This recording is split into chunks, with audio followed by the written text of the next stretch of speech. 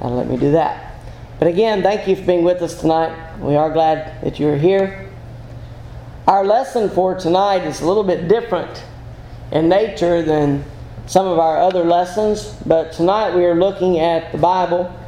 We are looking at its inerrancy and accuracy. Last week we looked at how the Bible is inspired by God, and we looked at some of the things in Scripture that tell us that the Bible is inspired. But tonight, a lot of our evidence is not going to come directly from Scripture, but in things of the world, things that we see today that prove that the Bible is inerrant and accurate.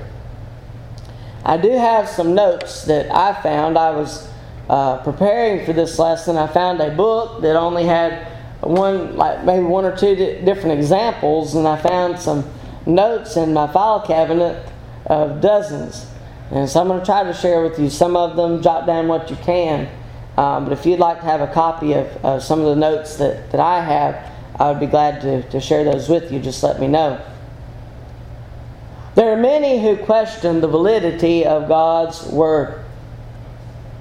And there are different things that people might bring up in saying that the Bible is either not inerrant or that it is inaccurate in some way. Some of the things that people might say, how can 40 men in so many different time periods write with detailed accuracy of the events taking place or those that were to come? And yet we find many places in Scripture where Old Testament prophecy is fulfilled in the New Testament.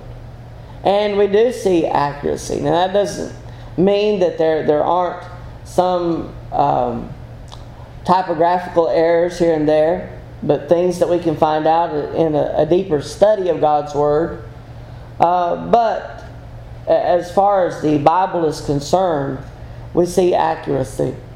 In all accounts, we see accuracy. I've heard it said that the King James was translated by men who purposed to please the king, and therefore it's not accurate for that reason. But even the ones that translated the Scriptures into English, they did so with great care, and they did so with the intention that people could understand not what the king wanted them to believe, but that they could have an accurate account of what the Scriptures actually say. And we see many others who have not taken the King James to translate the Bible, but have gone back to original documents and have translated also the same things that the King James writers have already translated. And there are many other accusations, many other things that people say. We'll look at a few of those in this lesson tonight. The Bible itself claims to be the inspired and inerrant Word of God. It claims to be the inspired and inerrant Word of God. Can we believe such a claim? Can we believe that the Bible that we have in front of us is truthful?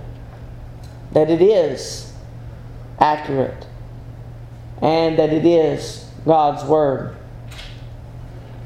Our lesson objectives for tonight are, first of all, to examine the inerrancy and accuracy of the Scriptures and to prove whether or not the things that we read about can truly be believed. We're going to look at 3 points tonight, and I want us to continue this lesson next week. Some of this may read like a textbook to some degree. Just bear with me. Like I said, this is a lesson of a different nature tonight. But we begin by looking at the style of the Scriptures. The style of the Scriptures. Many things written and recorded in Scripture are evidence of the Bible's accuracy. We're going to go through a list of those and determine what that means to us. First of all, as we look at the style of the Scriptures, as we look at the things that are written in the Scripture that really prove that this is not some random writing, This isn't something that is written by random men and put together. This is inspired by God. This is what He wanted us to know. It's not like a book that we would pick up in a store. It doesn't read like a novel.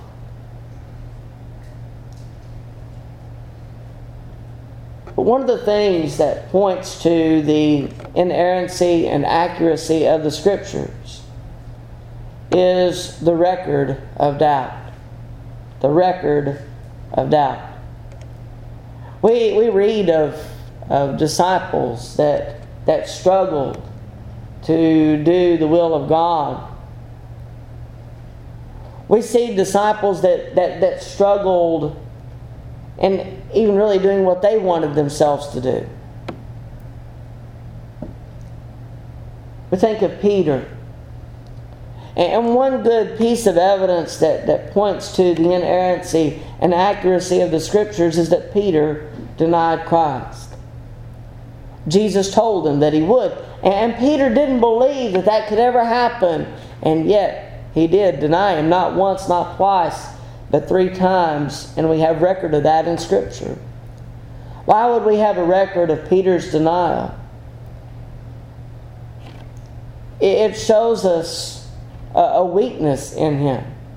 It shows us that he wasn't perfect. And a normal story, a normal novel of some kind of other reading wouldn't share that kind of weakness, would it? What about the fact that Jesus' disciples fled from Him when He was taken captive? They all forsook Him and fled. Why would we be told that? Certainly we wouldn't be told details such as that in other writings. The disciples falling asleep in Gethsemane. The admission of doubt proves the Bible to be a correct record of events that transpired. This is what God wants us to know. These are details that God wants us to know, that God wants us to see. I remember when we did our study some time ago on the life of Peter. And we looked at Peter's life. And I just remember, even from my own personal life, I remember people mentioning to me how much they identify with Peter. Not because of his perfection, but because of his weaknesses. Because he was very much so like you and me. And that points to the inerrancy and accuracy of the Scriptures. This is what God wants us to know. Not things that man would have written on their own, but what God wants us to know.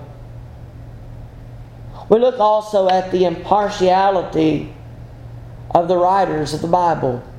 The impartiality of the writers of the Bible. Its openness in regard to the sin and frailty of individuals. Even heroes, even the heroes of the Scriptures, we see, had their own failures.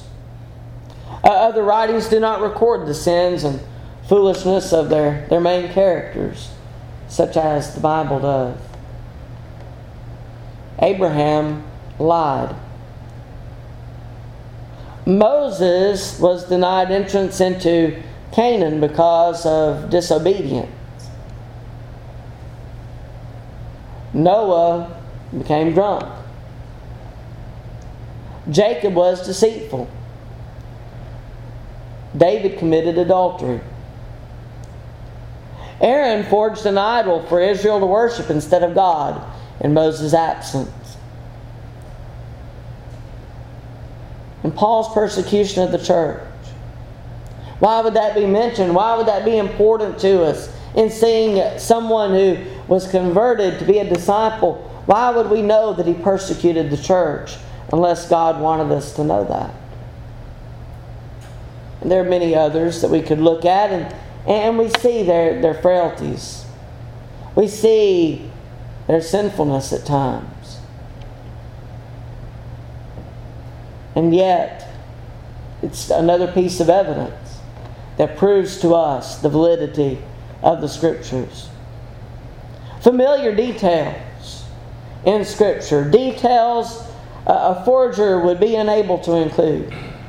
Things that if they were to have copied one another, they wouldn't know these details. Whenever we go through the Gospels, you'll notice that in the different accounts of certain things that are written about, there are certain details that are not shared in all accounts, but details that only these writers would know, that God inspired them to record for our learning.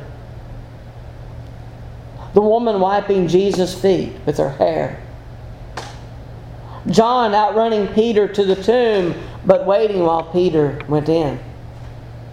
Rhoda running to tell of Peter's knock without first letting him in. Paul sending for his books and coat. The linen cloth that had been wrapped around Jesus' head when he was buried, lying apart from the other burial garments.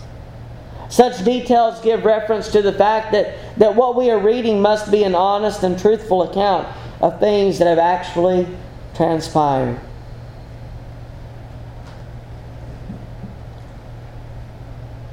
But going beyond the writings of the Scriptures, when we look at our world even, when we see what we have in front of us, we see the survival of the Scriptures. And that in and of itself is evidence of the validity of the Scriptures. The Bible has survived many foes and enemies. Many of the writers of the New Testament and other disciples were persecuted for teaching the gospel, and yet we still have the Bible with us today.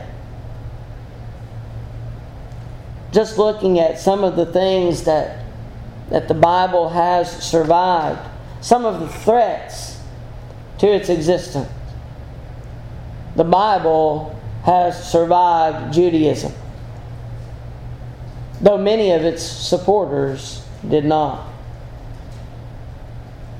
Stephen was stoned to death following a rousing sermon that began with the patriarchs and ended with a rebuke of the Jews for their rejection of Christ and the Holy Spirit. In Acts chapter 7. Because of his words, they stoned him to death. Paul also was stoned, though he did not die. Acts 14 and verse 19. Peter was in prison. Paul was beaten. And many others share in the same sufferings. Turn with me for a moment to 2 Corinthians chapter 11. 2 Corinthians chapter 11. And here we read of the sufferings of Paul. Some of the things that he went through as a disciple of Christ. 2 Corinthians 11 verse 22. Are they Hebrews? So am I. Are they Israelites? So am I. Are they the seed of Abraham? So am I. Are they ministers of Christ? I speak as a fool. I am more. In labors more abundant, in stripes above measure, in prisons more frequently, in deaths often. From the Jews 5 times I received 40 stripes, minus 1. 3 times I was beaten with rods. Once I was stoned. 3 times I was shipwrecked. A night and a day I have been in the deep. In journeys often, in perils of waters, in perils of robbers, in perils of my own countrymen, in perils of the Gentiles, in perils in the city, in perils in the wilderness, in perils in the sea, in perils among false brethren, in weariness and toil, in sleeplessness often, in hunger and thirst, in fastings often, in cold and nakedness, besides the other things, what comes upon me daily, my deep concern for all the churches. Who is weak? And I am not weak. Who is made to stumble, and I do not burn with indignation? If I must boast, I will boast in the things which concern my infirmity. The God and Father of our Lord Jesus Christ, who is blessed forever, knows that I am not lying. In Damascus, the governor under Aretas the king was guarding the city of the Damascenes with a garrison, desiring to arrest me. But I was let down in a basket through a window in the wall and escaped from his hands. Paul suffered many great persecutions as a disciple of Christ.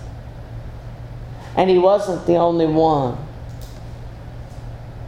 Many of the details that he gives here, there were others that suffered in the same way. And even from within the church, Jews opposed taking the gospel to all nations, and yet we still have the gospel with us today. The Bible has survived heathenism. Rome was the center of heathenism with its temples. Tradition, patriotism, beautiful architecture, and literature defined the cities and citizens of Rome. Influencers of the day included Plato, Aristotle, Epicurus. Often their teachings opposed that of the Bible, but the people believed them nonetheless. Kings and emperors have attempted to destroy Christianity, such as Claudius, Nero, Domitian, and many who followed them. Christians have been killed, and the Bible destroyed whenever and wherever it has been found. And yet it survives. The Bible has survived Mohammedanism, a false religion. Combines elements of heathenism, Judaism, Christianity, and the Quran as its guide. The Bible has survived Catholicism and the papacy. Notice here what is said of some of the popes. Pope Innocent III of 1199 had French Bibles burned and would not permit the people to have more. Pope Gregory IX ordered the burning of Bibles. Wycliffe was condemned for heresy in 1383 for translating Bibles into the common language. Ferdinand II ordered that 10,000 Bibles be burned on August 8, 1600. Pope Clement II, 1713, condemned the reading of the Bible. In 1884, another Pope Gregory decreed those favoring the Bible societies were guilty of the greatest crime before God and the church. In 1939, the Bible was translated into its 1,000th language. It survived even these direct blows against it. Heresy and modern infidelity have also threatened the existence of the Bible. Those who claim belief of the Bible but failed to teach the truth work toward its destruction. False teaching. The 17th and 18th centuries' age of reasoning threatened its existence as well. Under men such as Voltaire, 1694 to 1778, Paine in 1787, and Ingersoll in 1885. All stood against the Bible, and yet it survives. Despite the many attacks against it, the Bible has stood for 2,000 years and continues to be a bestseller and one of the most influential books ever written and compiled.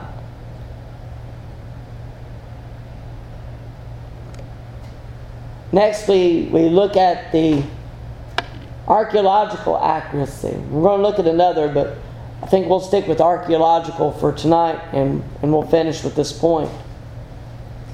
But as we look at the Bible's archaeological accuracy, when we look at findings that scientists have found in the world, we see many, many things that prove the existence of the Bible to be true, that prove that it is the Word of God. That only people who were inspired by God could write these things down.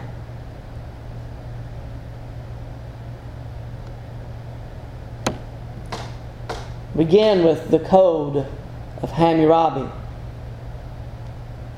Mr. M. de Morgan discovered a mass of black diorite while making excavations in Susa, Persia in December of 1901. This included 4,000 lines of inscription, almost 250 laws by Hammurabi, king of Babylon, from about 2000 BC. Hammurabi is thought to be the Amraphel of Genesis 14 and verse 1, who partook in the overthrow of Sodom and capture of Lot, whom Abraham freed. Skeptics have claimed that Moses couldn't have written the first 5 books of the Bible because writing didn't exist back then. But the Code of Hammurabi proved that writing existed. And not only that writing existed, but that it could be used to regulate rules and laws regarding man's dealings with fellow man, just as the Bible teaches. Number 2, the Tel El Amarna tablets. In 1887 AD, a peasant woman found 300 tablets of baked clay at Tel El Amarna, 170 miles from Cairo, Egypt. Each tablet was covered with cuneiform inscription in Babylonian language. These were a series of letters written around 1450 BC by governors of Palestine, Phoenicia, Syria, and Philistia. These tablets show that Palestine was a province of Egypt and had been for a long time a province of Babylon. And they were written during the time of the Hebrews, the time in which the Hebrews were captives in Egypt. These letters showed that Palestine was in a greatly disturbed condition. And they discussed the Canaanites and their enemies, the Hebrews. They mention Jerusalem, a name that many thought not to be in use until much, much later. The Black Obelisk. A monument of black marble was cut during the reign of Shalmaneser II, king of Assyria, about 850 BC. The monument shows pictures of nations bringing tribute to Shalmaneser, including a depiction of the Jews coming from Jehu, king of Israel, in 2 Kings chapter 9 and verse 10 is where we read of that in Scripture. And an inscription verifies the identity of the Jews coming from Jehu, king of Israel.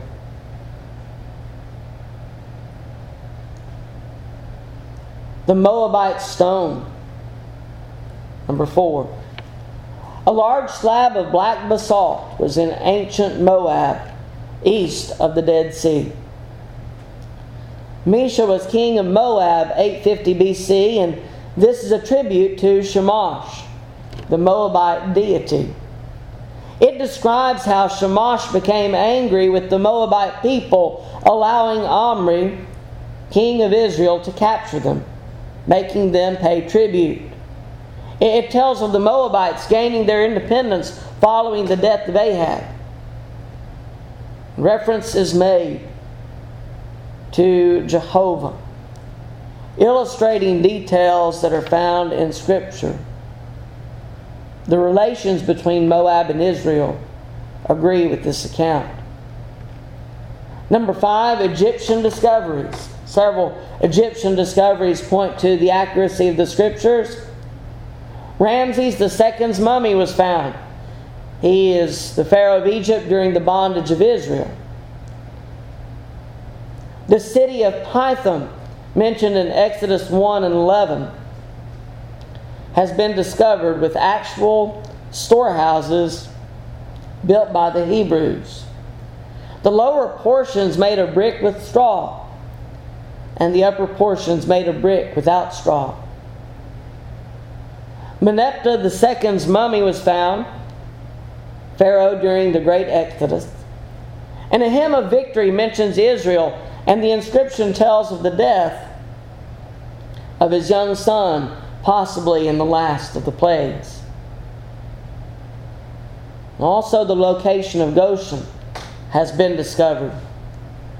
Scripture references include Genesis 45:10, Genesis 46 verses 28 through 29, and also verse 34, chapter 47 and verse 4, also 6 and 27, Exodus 8:22 and Exodus 9:26.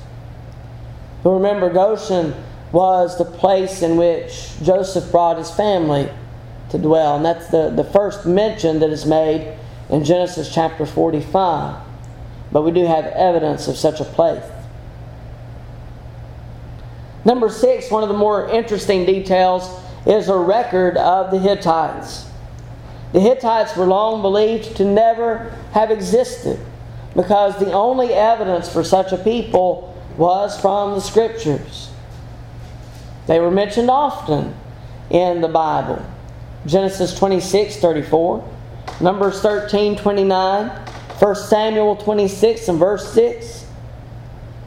Records from Egypt and Assyria show that the Hittites occupied northern Syria and southern Asia Minor for nearly 700 years. And also, Hittite buildings have also been discovered. Some others of notable mention: the ruins of Ur of the Chaldees, Abraham's home, have been found. Portraits of the Canaanites whom Joshua fought have been found. Shishak's sculptured account of his campaign against Rehoboam, these bear the names of Gaza, Adullam, Ajalon, Gibeon, and Jerusalem, also has been found. Tiglath-Pileser's record mentions Uzziah, Ahaz, Menahem, Pekah, Hosea, and 5 kings of Judah and Israel. And Tiglath-Pileser was the king of Assyria from 745 to 727 BC, mentioned in 2 Kings 15, verses 19 and 20. Sargon's account of his capture of Samaria and Sennacherib's history of his invasion of Palestine mention King Hezekiah. The excavations of Susa, Persia have confirmed the book of Esther. And the city of Nineveh has also been found. All of these things are evidence to the inerrancy and accuracy of the Scriptures. Next week, I want us to look at some more findings, some more things from Scripture that tell us that the Bible is the inerrant and accurate Word of God. But we'll stop here for now. In 2 Peter chapter 1, verses 19 through 21, we read this. 2 Peter 1, verses 19 through 21. And so we have the prophetic word confirmed, which you do well to heed, as a light that shines in a dark place, until the day dawns and the morning star rises in your hearts, knowing this first, that no prophecy of Scripture is of any private interpretation. For prophecy never came by the will of man, but holy men of God spoke as they were moved by the Holy Spirit. We don't have to have evidence from the outside world to tell us that the Bible is accurate, that it is inerrant, and that it is inspired of God. We believe that by faith. We believe the accounts that are given to us in Scripture, and especially those that speak of the giving of these accounts to us. We believe them to be true. We believe the Bible to be true. Maybe it is that you need to respond to the Lord's invitation. Maybe it is that you need to respond in obedience. Maybe you need to respond in repentance. Maybe you need to come back to Him. Maybe you need to rededicate your life to Him. Maybe you need to ask for prayers. We'll be glad to help you in any way that we can. Don't leave here tonight outside of Christ. We give you the opportunity to respond. Still that we stand as we sing.